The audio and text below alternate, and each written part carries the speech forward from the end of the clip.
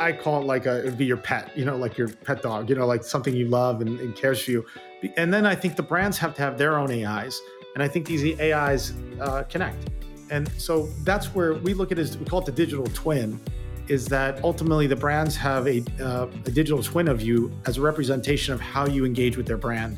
And when your digital twin shows up, it can connect with theirs and they will get things done for you. I'm Mary Long, and that's Rob LoCascio, founder and CEO of LivePerson, a tech company that uses artificial intelligence to help brands talk to their customers. If you've been on a web chat with a customer service bot, you've probably used its technology.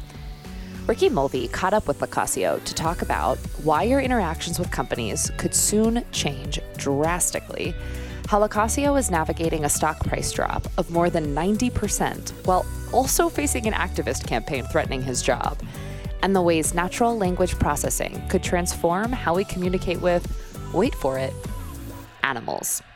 It's gonna get pretty weird, but it is a very fun ride. Right now, going into 2023, what are some of the use cases for LivePerson's products? Where could I specifically have encountered it? Sure. So we provide all the messaging AI platforms for some of the largest brands in the world. So if you're on Delta Airlines or Verizon or United Healthcare or Home Depot and you're messaging or chatting, that's our platforms. I was going to ask where you kind of fit in the competitive landscape with call centers and other AI chat products, maybe even companies like Twilio. Yeah, so we were the first out 7 years ago. We pioneered the messaging platform. And my goal back then still holds today is that I want to get rid of the traditional 800 number. I used to kill the 800 number. I just think this idea of talking by voice, pressing 1, 2, 3, and what we call an IVR should be gone. And that's what I've been after for the last 7 years. Messaging went a long way. We added a lot of AI into it. But now with generative AI, there's a path now to kill it once and for all. Well, and part of that path for you involves this new product where voice is back into calling and in humans speaking with essentially AI chatbots and getting real-time reaction. Obviously, all the generative AI stuff makes the machine understand natural language better than ever before.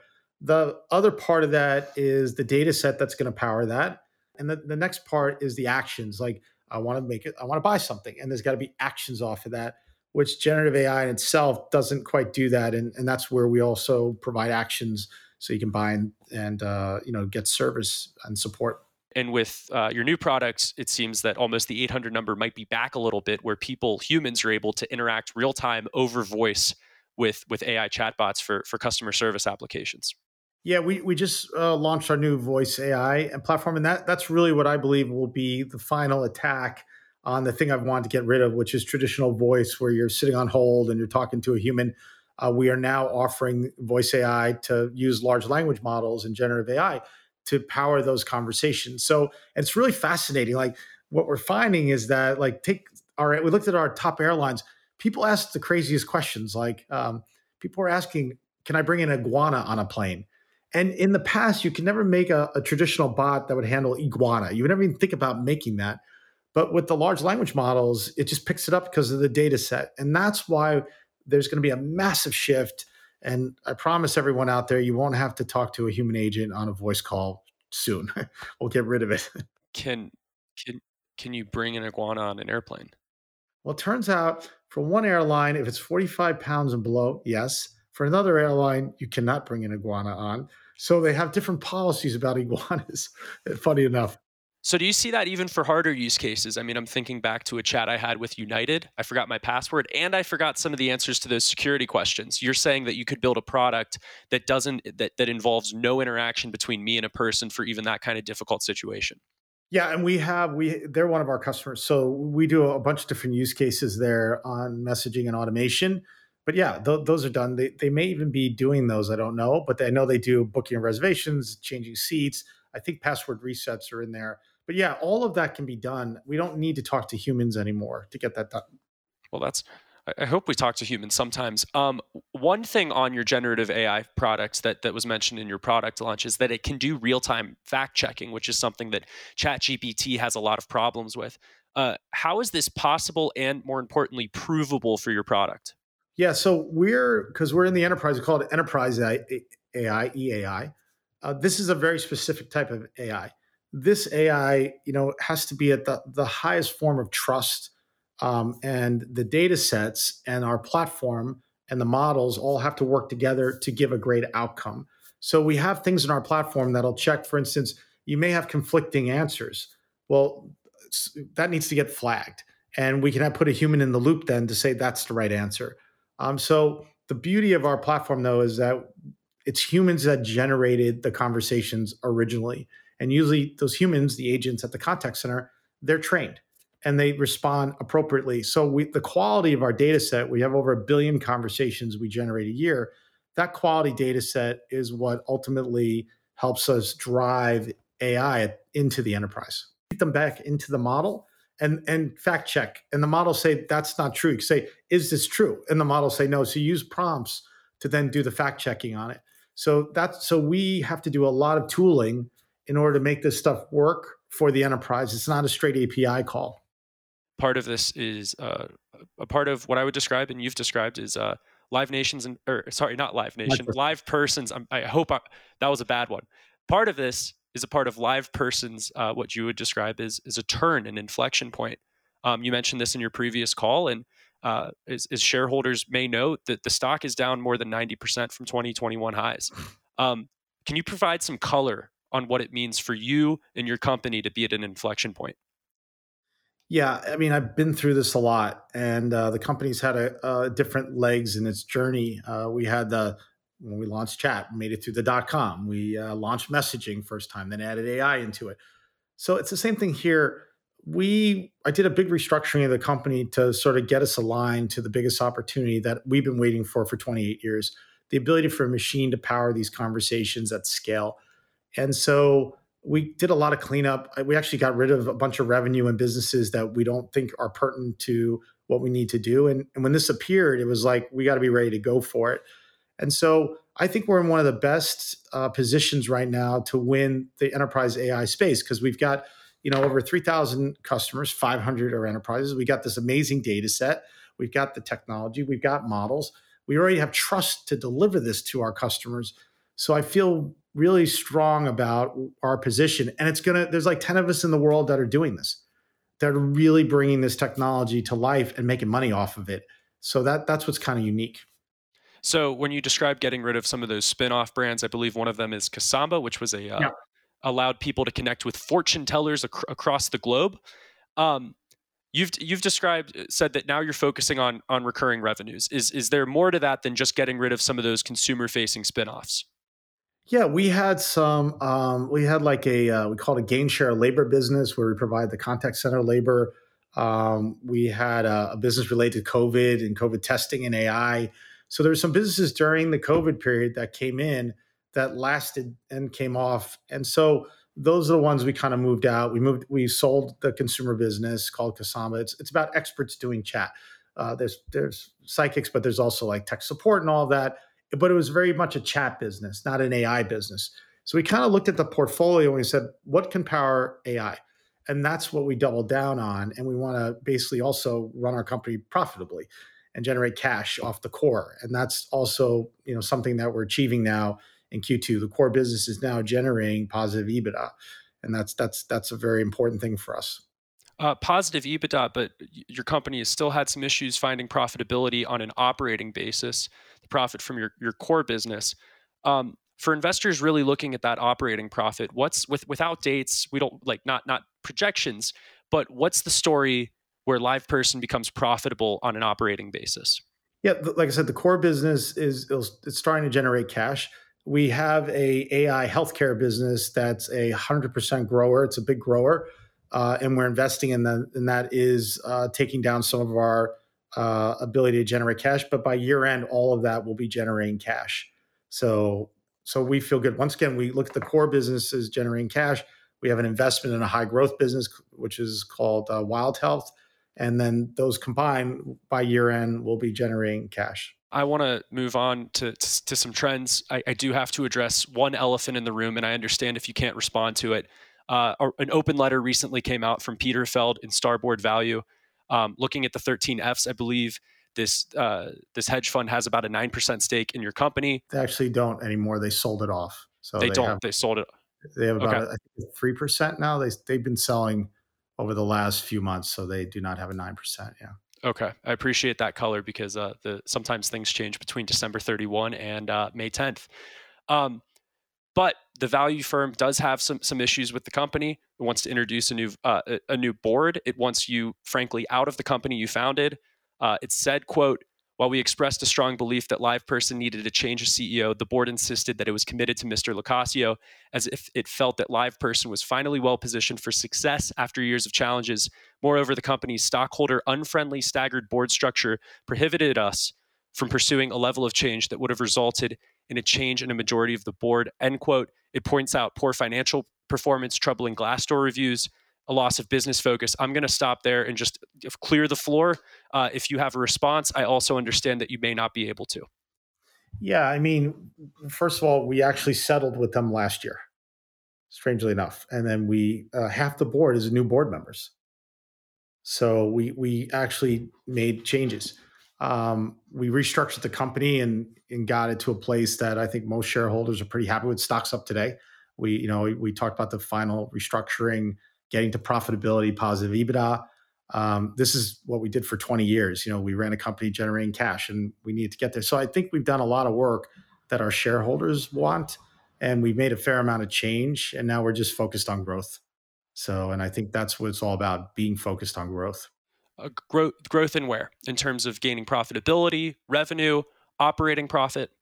Well, we have a 75% gross margin stuff. So we have a good, strong business, and we have a positive EBITDA business, and we'll generate cash as an overall business shortly. But it's about profitable growth. If I could go back and change something during COVID grew our business tremendously. Like every contact center shut down. They needed automation. We were there with the product and the platform. We'd envisioned that. But we basically invested like it would continue going because we're in the middle of it. It looked like that, and it didn't. It came down, as we all know. So we needed to recalibrate, and we recalibrated quite quickly. But for 20 years, we generated cash flow in the company and positive margins, and that's how we've been here for 20-something years. So that's really the focus of the business. I don't want to break that rule again. I won't. It just doesn't make for a strong company, and we got here, and we'll continue forward with generating positive cash flow and EBITDA. All right, I want to move on to some fun and weird stuff, if that's okay with you, Rob. One thing I've been looking into lately, I started reading this book by Michio Kaku. It's called Quantum Supremacy, and it's the idea that computers now are based on just ones and zeros, and there's a direct limit for what we can do in terms of artificial intelligence and conversations. Fact checking, there's massive implications in terms of biology, energy, you name it. I'm going to give LivePerson a working quantum computer. Oh yeah. What would you do with it? I think it's interesting because if you think about like GPUs, and there's a limitation right now on what we can process with these models. So I'm kind of in the same place you are, where the energy and the bottleneck is a GPU and how it works. And so I do think that there's probably a different way to do it. It may be quantum computing. I know there's a lot of focus on it right now because it is a bottleneck for getting us to scale these systems on a really good cost basis. So yeah, I guess if I had one, I would rework the model to be able to use a quantum computer to generate the outcome and the conversation. So I don't know if anyone's trying to crack the code on that right now, or they're just programming for GPUs. No. IBM, Google, they're all. I think it's sort of, well, you have the software race with artificial intelligence, natural language processing. There's, I would say, a quieter hardware race. Yes. To get to that quantum supremacy. Yeah, I'm in a venture capital fund, and they picked some kids out of Harvard. There's like two guys who are thinking of something different on different than a GPU to power this stuff. So I agree. It's like human beings have a pretty good result in breaking out of the limitation. And I think this is the biggest limitation we have right now. I mean, the other part is that, many years ago when I started the company, there's like three forms of input output for a human. There's typing, which is the internet represents that, text and typing. There's talking and speech, which we're seeing right now, and then there's thought. And thought is the fastest process to gaining access to information and processing. When you think and you have to speak, that's pretty quick. When you have to type and think, that's slow. So that's why we naturally like to talk to machines. It's easier for us. But the next place is obviously the idea that I could have a thought, and that thought can basically come back with a response. And when you think about thought, most thought is in a conversation. Like, we think in conversations, right? So it's important that what we're doing now will be something for our future. I don't know if I'll ever see it in my life, although I know Elon Musk is working on it. I don't know if I'll ever see it in practice. The Thought. the Neuralink in The sort of Neuralink, yeah. almost a co-pilot for thinking. And we have to have that. Like, all this will be, helping us be better at what we do. But I think that's where it's ultimately going to go. Your company focuses on chatting with in customer service and in professional ways. There's another company that's private, but it does, I would say, some similar technology in terms of voice AI and chat AI for personal relationships. It's called Replica, and basically it started as a mental health application for people who were lonely during COVID, and they would introduce a partner for you to talk to. And then slowly a lot of the relationships would become more flirtatious. And then the user would be able to essentially buy an artificial intelligence partner. It became more explicit in terms of romantically. And then people were feeling huge bonds. This was their girlfriend, their boyfriend. And then there was a huge tech switch where Replica basically turned off the romantic functions. And people were deeply depressed by this. People were lashing out. Understandably, they changed the personality of something that they loved. You're in this space. I wanted to get your take on the Replica story, and maybe just the human relationships with AI, and if there needs to be boundaries set.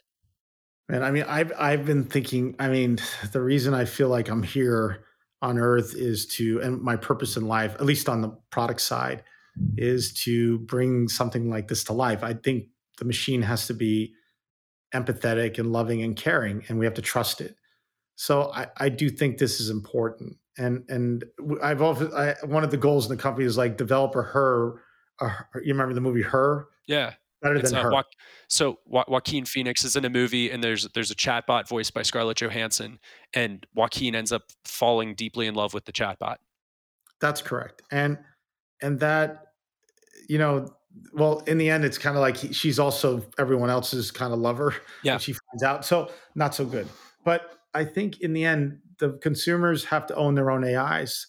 We have to own an AI that's ours, that's not given to us from a company. It may be like it is given to us, but it's ours. The data is ours. We train it. We have control over it. We name it. And I think ultimately that's where we need to go in the world. And that's kind of my vision. So. And so this AI that you would own, I want to build out the vision for that. That's someone that could be, maybe you would say, a romantic partner, a professional assistant, a friend. What is the purpose of having that sort of, I'll say, for lack of a better term, spirit animal? Right, exactly. That's really what is important, is that spirit animal. I call it like it'd be your pet, like your pet dog, like something you love and cares for you. And then I think the brands have to have their own AIs. And I think these AIs connect. And so that's where we look at it, we call it the digital twin, is that ultimately the brands have a digital twin of you as a representation of how you engage with their brand. And when your digital twin shows up, it can connect with theirs, and they will get things done for you. And that's where I think this all goes. Brand has their connective twin, you have yours, and they're an arbiter. They communicate with each other, and they get things done for you.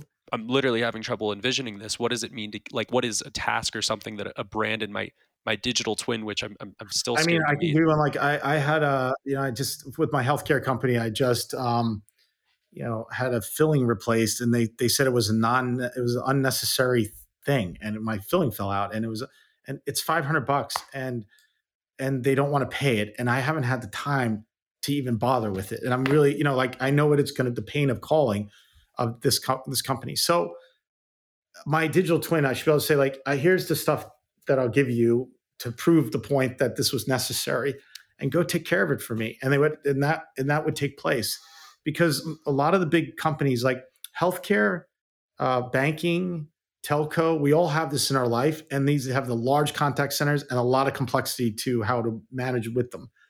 And so the ability to do that easily and have my digital twin communicate with the digital twin at their company and get that done for me, that's really the key. That's really the key I see in life.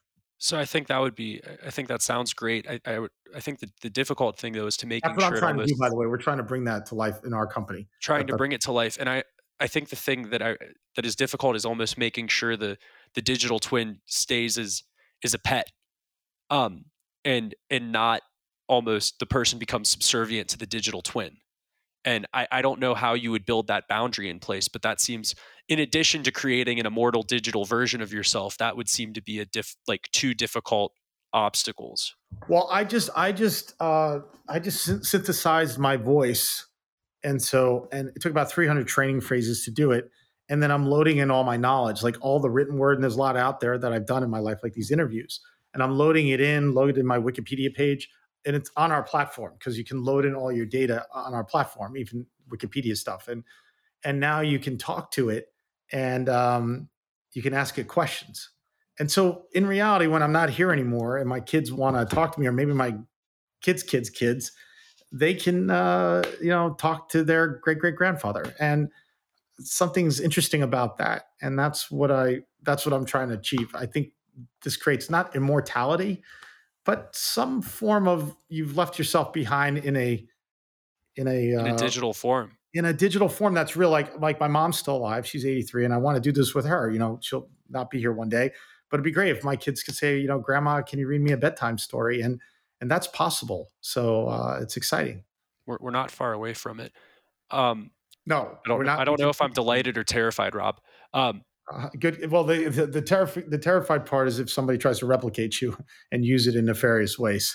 If I take the video off and it's not me talking, this could be pretty bad. So I think security wise, so I think there's this whole other part that has to get solved. But we're close now to doing things like this. And what it means if a brand really knows my digital twin, and maybe some marketing tactics, some privacy restrictions. I think that's huge. That's correct. Yeah. I want to dive into, I was presented with 3 industries where generative AI is going to be a game changer, maybe in the more near future. We already talked healthcare, retail, and travel. Those are 2 where I see I am a little less clear on the implications of generative AI. You pick one, and then we'll dive into it. Retail is an interesting one. We showed a demo when we just kicked off our new generative AI products, that you call in and you're talking to this AI and you're asking it for questions. And our example is said, I want to get my mom a gift, and she's 80 years old or whatever. And it says, oh, I recommend these gifts. It's like, oh yeah, she loves jewelry. And then we went down and down into that tree, and then said, oh, I think she likes pearls. And then we said, send us a picture. And it sends you a picture right to your phone. So you're looking at it on your phone, the picture of it. They're like, oh, that looks cool. Can you give me something that's between this price range? And that was all done really easily. And it's all real. This is not fake stuff. This is what our platform can do. And then you can say, buy it. I'd like to buy it. And so on the retail side, it's going to allow for, I think, a different level of discovery. Because right now it's like web. And webs are like searching in categories or stuff. But you kind of make up the category. It's like you just say, my mom, 80 years old, lives in New York, help me. And it can go, well, based on that. The other thing we did is, I'll tell you, we did another thing is that we downloaded my WhatsApp messages with my wife, and we tested I want to get my wife a gift. I'm traveling. It said, oh, your wife loves horses. Yes. I've got some ideas. Great. And then I was in London. I was like, well, where can I buy those? And so it's really interesting. If you can let the AI get in the middle of those conversations, it can think of things that you may not even think of. And I think that's pretty interesting. So in retail, it would maybe it fits in as a personal shopper. As a personal shopper and discovery, And I think the discovery elements are so much more detailed. Like if you look at Google today and you put in, I go in there and I want to buy a gift for my 82-year-old mother. It's going to give me all this BS websites like gifts for mom, Yeah. And then you're going to get dropped on some other retail site. But what's great about it is it went from like flowers, yoga mat, jewelry. It picked these things that are very disparate. But for that age group, it was like right on. And then I was like, okay, cool. And then I said jewelry, and it's like, what does she like? She likes pearls, and we went down that road, and then went down pricing. So it's really hard to do that with like the AI previous to generative, and it's hard to do that on search and stuff like that. Well, is the reason it's tough on search because you're filtering through ads? Yeah, and there's but to me, like there's no reason that you couldn't introduce ads into the AI platform, right? Like if you're a brand and you have if you have Rob's digital twin, hey, I'm out here selling shoes. Let me present this to Rob at the right place in the right time. Right, and that's ultimately, we know Google's going to put, like they announced today they want to put generative AI into their search. Microsoft's doing it with Bing. So yeah, I think ultimately discovery is going to be very different. And then once it understands the digital twin, and once again, I put in information now in my conversations with my wife. I'm putting in these very personal conversations, saying, figure it out. It figured it out. And that's now, I wouldn't give that to Google. I definitely wouldn't hand that to Google, that information. So how do I get this localized with my called digital twin, I want to talk about one other kind of weird angle with AI that has my attention. I know that you, we talked about this a little bit in the pre-interview where I think you have an opinion on it, but one with natural language processing that I don't think is getting enough attention is interspecies communication. I think this is going to be the equivalent of the atom bomb or the internet if when it happens. And a lot of what's being discovered was already known by indigenous peoples, and this is a lot of renewed discovery. But now because of these language processing programs, we know how animals talk in much greater detail. Like we know that bats speak in motherese to their young. They change their pitch when they're talking to a little bat, and that bats distinguish between genders. This was known a while ago, but the bees can wiggle and show other bees exactly where to pollinate.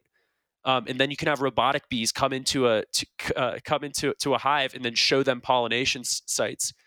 But it can get much darker. You can imagine a fishing boat saying, "Hey, tuna, hey, school of tuna, get over here." It used for precision hunting. Your thoughts on this unlock? Am I overstating it? It really isn't something I've been thinking about. I know you brought it up at the beginning, but I do think it's quite clever. The translation between beings and how we translate obviously will have a key part, because there's a lot of good and bad that can happen with that. So I thought when you brought it up, it's quite fascinating if we could truly understand, and I guess in some cases we do, the language of another, species. So I don't know what will happen with it. It'll always start with pets. The pet market is so frothy. So like it's going to start with, can we communicate with our pets better and let them understand us better? It's pretty cool if you could really get your dog to understand like what you're feeling, and what you needed to do. But it'll be interesting. I think the pet market, it's probably be a pet market thing because that has billions of dollars into it. That's how usually commercially things drive things, I was talking to a longtime fool, Matt Greer, about this. And the thing is I don't think you want to know what your pets think. Because it's probably not as cheery as what you'd like it to believe. No, and the old joke, like there's aliens looking on Earth and they see humans basically walking dogs and picking up their poop.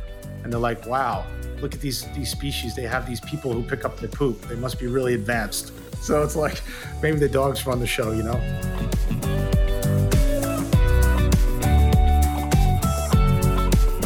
As always, people on the program may have interests in the stocks they talk about, and the Motley Fool may have formal recommendations for or against, so don't buy stocks based solely on what you hear. I'm Mary Long. Thanks for listening. We'll see you tomorrow.